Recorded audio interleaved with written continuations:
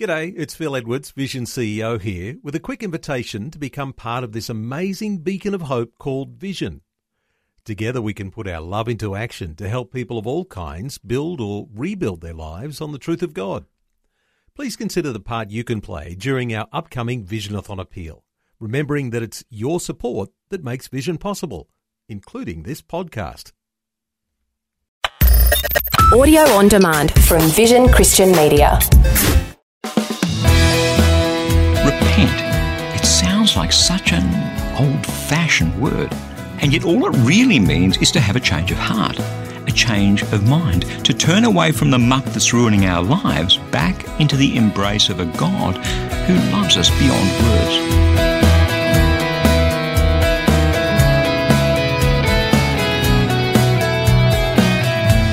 Hi, I'm Bernie Diamond, and thank you so much for joining me again on Christianity Works. Today we're heading into the final message in this series called There's a Knock at the Door. And honestly, this isn't one of those soft, fluffy messages. It's one that some may not want to hear, and yet it's probably one of the most important ones I've ever been able to share. So let's head into God's Word. And please do stay tuned, because in just a few minutes, I'll be telling you how you can receive Christianity Works' free daily devotional. It's called Fresh, and it's all about helping you draw closer to Jesus and become all that He made you to be.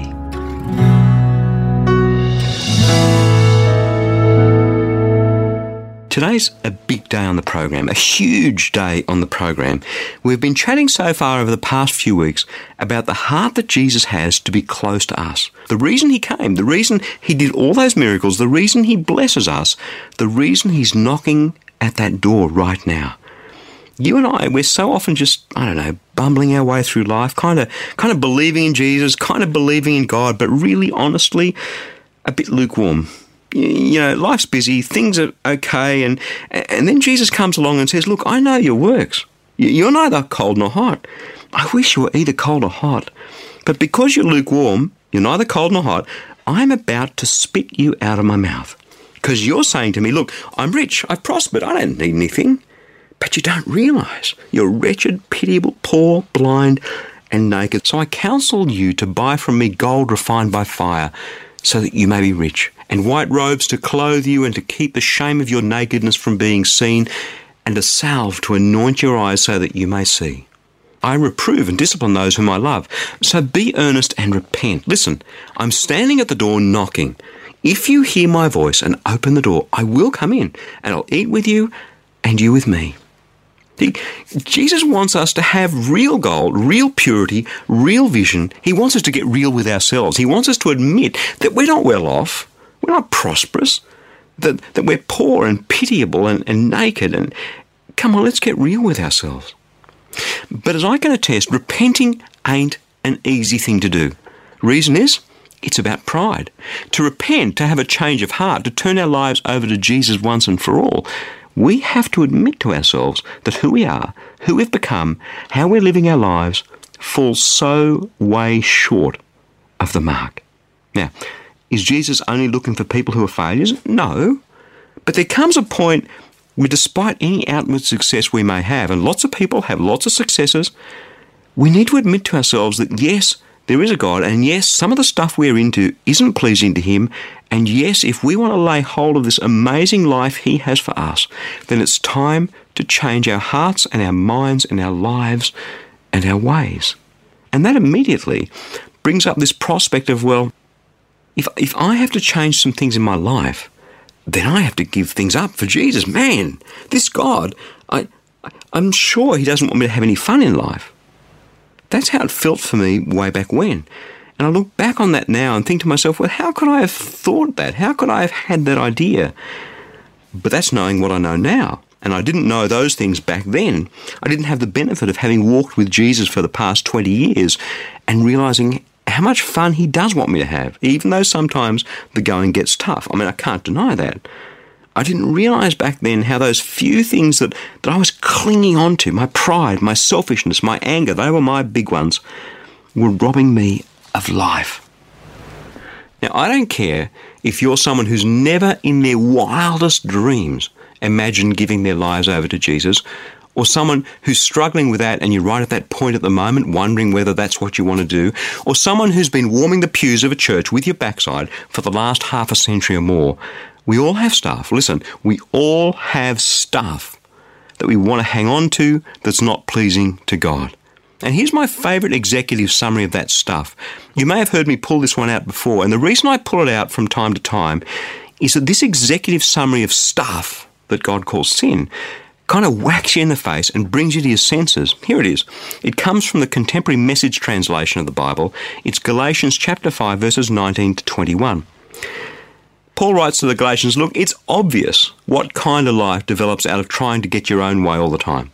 Repetitive, loveless, cheap sex, a stinking accumulation of mental and emotional garbage, frenzied and joyless grabs for happiness, trinket gods, magic show religion, paranoid loneliness, cutthroat competition, all-consuming yet never satisfied wants, a brutal temper, an impotence to love or to be loved, divided homes and divided lives, small-minded, lopsided pursuits, the vicious habit of depersonalizing everyone into a rival, uncontrolled and uncontrollable addictions, ugly parodies of community. I could go on. This isn't the first time I've warned you, you know. If you use your freedom this way, you will not inherit the kingdom of God. Now, I'm kind of pretty sure you recognise at least one or two of those things in your own life. Temper, lovelessness, competitiveness, depersonalisation, all that garbage. And if we're going to be honest with ourselves, as tightly as we hang on to those things, as much as we justify, let's say, our anger, as much as we've been duped into believing that those things are essential for our lives, actually, the things in that list are just ruining our lives. If we're overly competitive, if we always have to win, how many relationships are we going to have? How rich are our lives going to be? The bottom line is that God only asks us to give up the things, to repent of the things, to turn away from the things that are ruining our lives. Isn't that a powerful insight? Sin is the stuff that ruins our lives. Sin is the stuff that robs us of life. And that's what the devil wants for us. The thief comes only to steal, kill and destroy, but Jesus came that we may have life and have it in all its abundance. So today I believe Jesus wants a few of us to repent, to have a change of mind and a change of heart and a change of life about some of the muck that we're hanging on to in our lives. Let me come back to the centrepiece of what we've been sharing together and talking together on the program these last few weeks. Jesus is saying to us, be earnest therefore and repent. Listen, I'm standing at the door knocking. If you hear my voice and open the door, I will come into you. I will eat with you and you with me.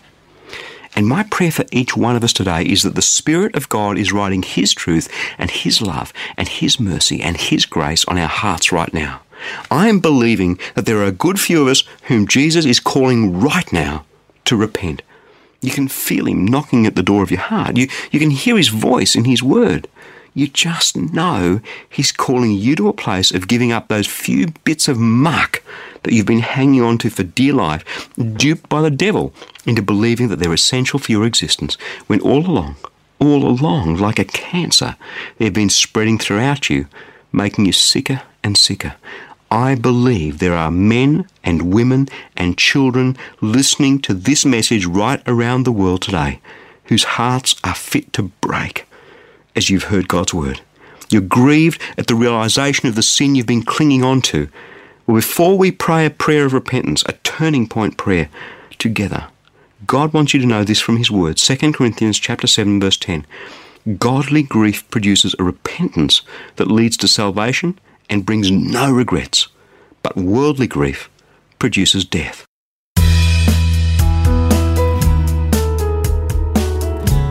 And can I tell you from my own experience, that word in 2 Corinthians is absolutely true. I have no regrets, none, in giving over my whole life to Jesus. I thought I'd have to give up stuff, but really He only asked me to give up the stuff that was hurting me. And I live out that giving up, I live out that repentance day by day with His power, His Spirit dwelling in me, not in my own strength, but by His Spirit. So if you're at the point of godly grief, if you're at the point of earnestly wanting to turn away from the muck that's been robbing you of life, if you're at the point of having an earnest change of mind, to turn back to Jesus, to invite Him into your heart, to let go of that muck, if that's something you'd like to do right now, Then let's pause and pray this prayer together. Father God, we have heard you speak to us today. We are cut to the quick over our rebellion against you. Forgive us, we ask in Jesus' name. We believe Jesus is your Son, that he died for us, that he rose again, that when we put our trust in him, we're completely forgiven. We're sorry for all that we've done. We accept you, Lord Jesus, as our Lord and Saviour this very moment in an earnest change of heart and change of mind. From this moment forward, everything we are, all that we have, every hope, every dream we give to you, from this moment forward we live our lives for you and with you and in you. In Jesus' name we come. Amen.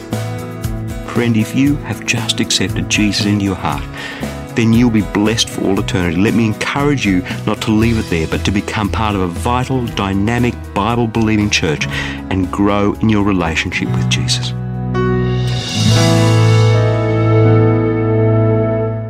That's powerful stuff. And if you pray that prayer, you're going to be so blessed in your life. The devil will come after you, sure.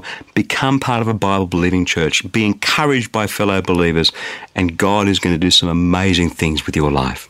Now, look, sometimes in life, we do have to take some tough decisions because repenting once is not where it's at. We need to repent over and over again because we're always making mistakes. I saw a man interviewed recently on the news from somewhere in the US. A heavy piece of machinery had fallen on his foot way out in the middle of nowhere. And so since nobody was going to be able to find him and since he would surely die if he stayed where he was, he cut his toes off with his pocket knife. Ooh. So that's a tough decision. And we, day by day, need to make some difficult decisions. And there's one decision that the vast majority of us try to avoid. It's a decision we need to take, one we desperately need to take almost on a daily basis, but one which we almost avoid because it feels a bit like cutting our toes off. Can you guess what that decision might be? Here it is. It's deciding that we have made a mistake. It's admitting to ourselves and to other people that we were wrong. We hate being wrong, most of us. Sometimes we're wrong over big things, sometimes we're wrong over little things, but the idea of admitting that you're wrong, cutting your losses and moving on can be a hard one to come to grips with. And so, having just spoken about repentance, that big act of turning away from sin and turning to Jesus, I want to talk now about our ongoing life in Christ, because as I said, repentance is something that needs to happen over and over again. And the quicker we can come to our senses and admit we're wrong, cut our losses, move on, the better things are.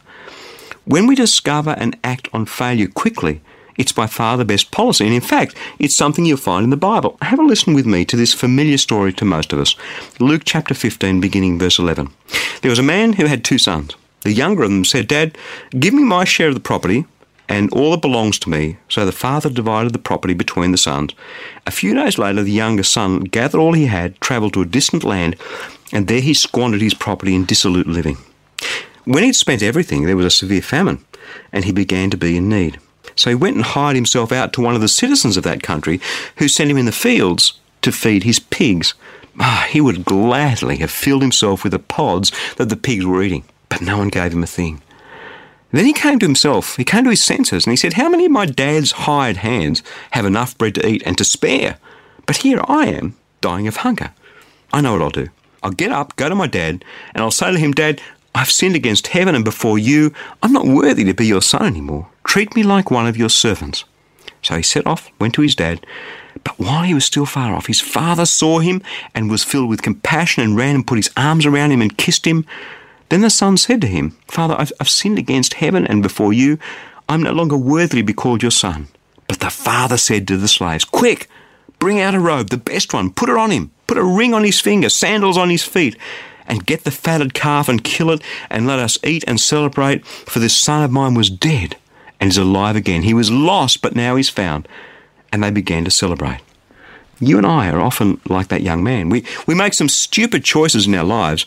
Have you made some choices and found yourself wearing the consequences? Yeah, me too.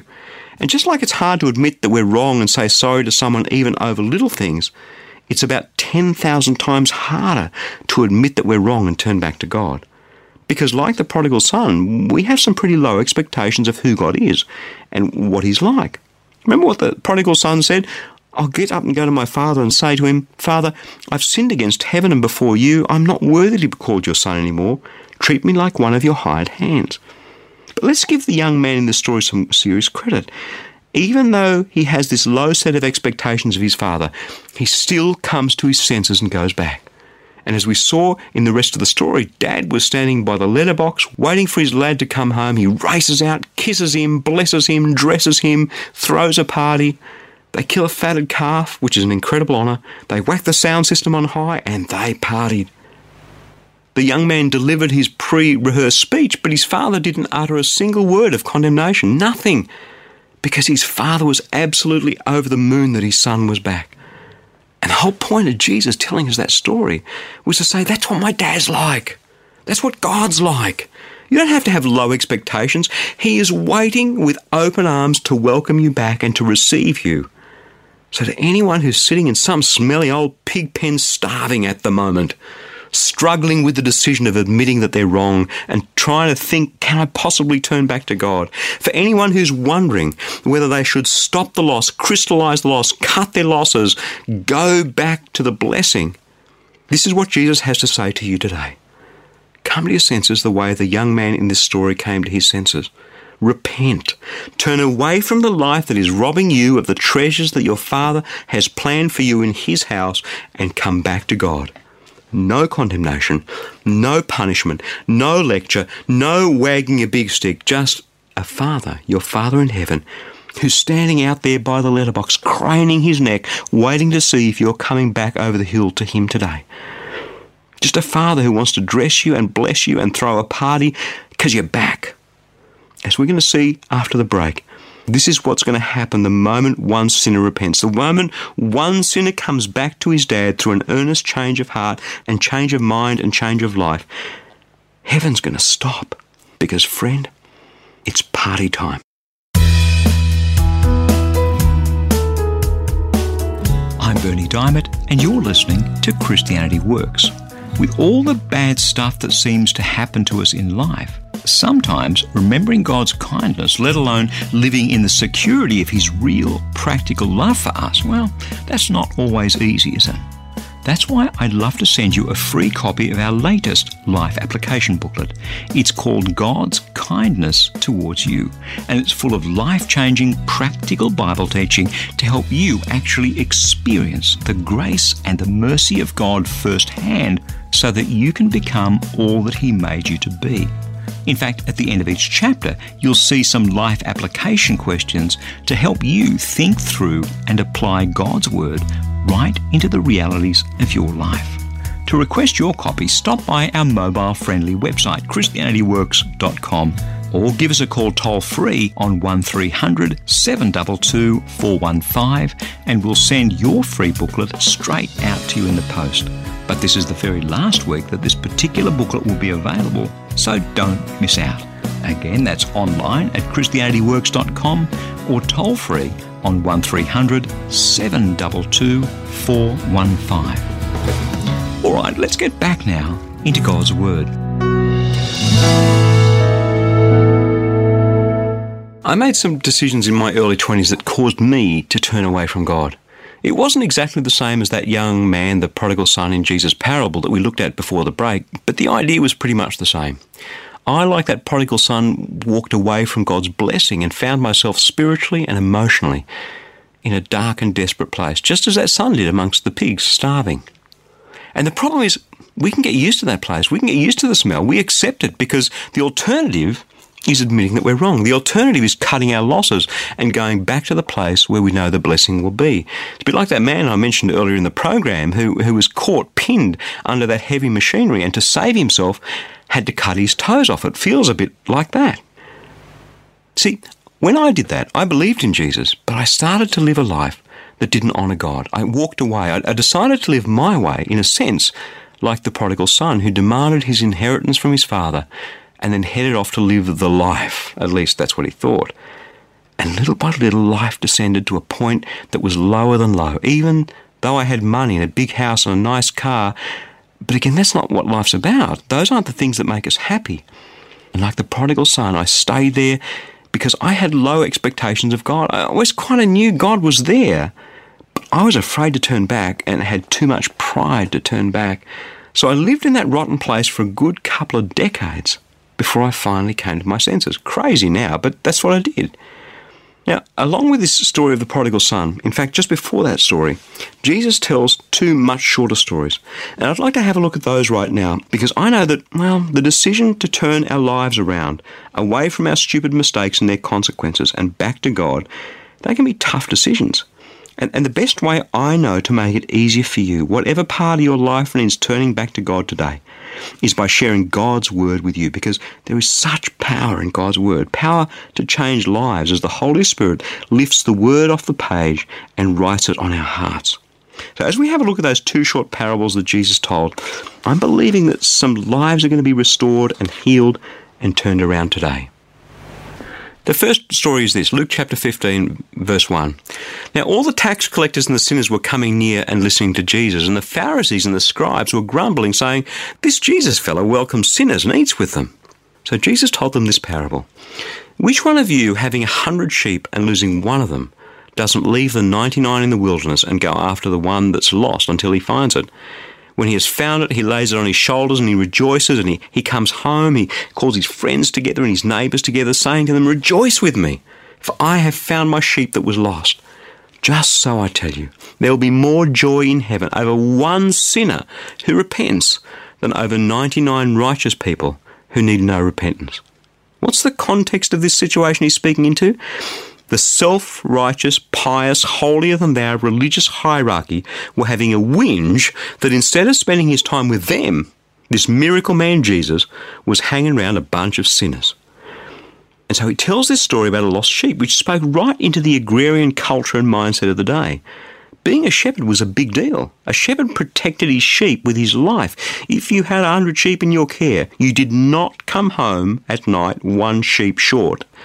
You did whatever you had to do to go find that lost sheep and bring it back to the fold. That's just how things were. And Jesus is saying, in effect, well, God's like that.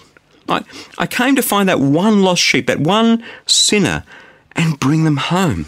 That's the whole reason I'm here. Not to hang around with the people who are well, but to hang around with the people who need my help. And by the way, just in case you don't get it, and quite obviously they didn't get it, he says in Luke chapter 15, verse 7, I tell you, there will be more joy in heaven over one sinner who repents than over 99 righteous people who need no repentance. See, that's the heart of God for you and me. When you and I have blown it, and we know it, he comes out looking for us. Perhaps that's exactly what he's doing right now with you as you hear his word today. Still a bit hard to get a handle on? Okay, here's the second story that Jesus told, Luke chapter 15, verse 8. He says, "Or what woman having 10 silver coins, if she loses one of them, doesn't light a lamp, sweep the house and search carefully until she finds it? When she's found it, she calls together her friends and neighbours, saying, 'Rejoice with me, for I have found the coin that I'd lost.' Just so I tell you, there is joy in the presence of the angels of God over just one sinner who repents." So guys, Jesus is saying, in case you didn't get it the first time, here it is again. Imagine this woman, she loses what to her was a large sum of money, a silver coin. She turns the place upside down, she finds it. Okay, she still had the 9, but imagine her joy at finding the 10th one again. Just so I tell you, there is joy in the presence of the angels over the one sinner who repents. And then finally, of course, the story of the prodigal son that we looked at before the break. But the bit that we didn't look at was the bad reaction of the brother, the older brother, who sees this snooty kid who went and blew his inheritance and dishonoured his father. And when he comes back from a hard day's work in the field, he discovers not only has that brat returned, but the old man's throwing him a party. Not surprisingly, he doesn't react too well to that and has a tantrum and he refuses to come inside. Well, wouldn't you? So what does Dad say to this older brother in Jesus' parable? Luke chapter 15, verses 31 and 32. "The father said to the older brother, 'Son, you were always with me, and all that is mine is yours. But we had to celebrate and rejoice because this brother of yours was dead and has come back to life again. He was lost, but now is found.'" Do you see? 3 times the same thing. Do you get it? Has the Holy Spirit got it through to us yet? If you're hanging out there wondering whether you should turn back, whether you should repent, whether you should turn away from your sin and come back to God through the grace and the mercy and the sacrifice and the love and the forgiveness you have in Jesus Christ, God is speaking to you today. Come home to me. I love you. I love you. I love you. Come come home to me. I can't wait to have you back. In fact, child, heaven is ready for you. Heaven is ready to have a party. My friend, Jesus today is standing at the door of your heart and he's knocking. Will you answer? Will you open the door? Will you let him in? Will you come back?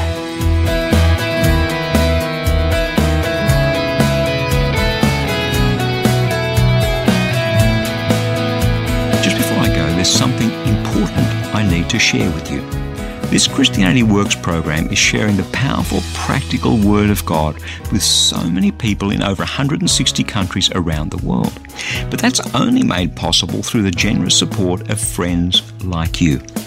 Each dollar that you give today will grow to reach nearly 3,000 people with a gospel message. Incredible!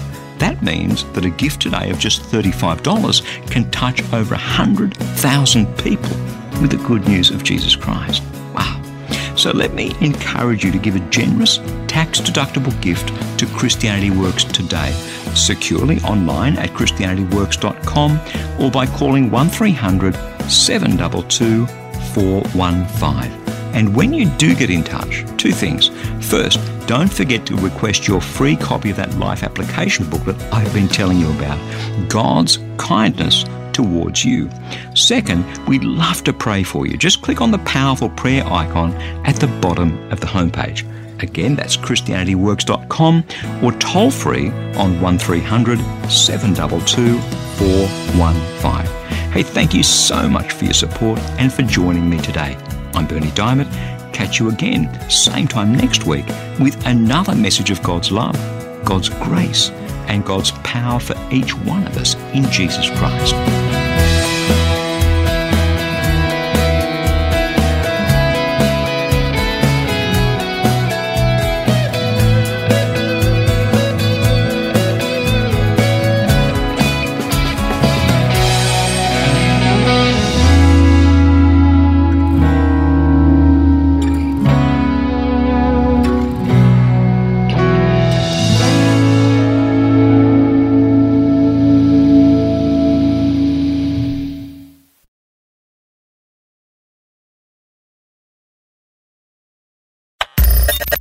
Thanks for taking time to listen to this audio on demand from Vision Christian Media.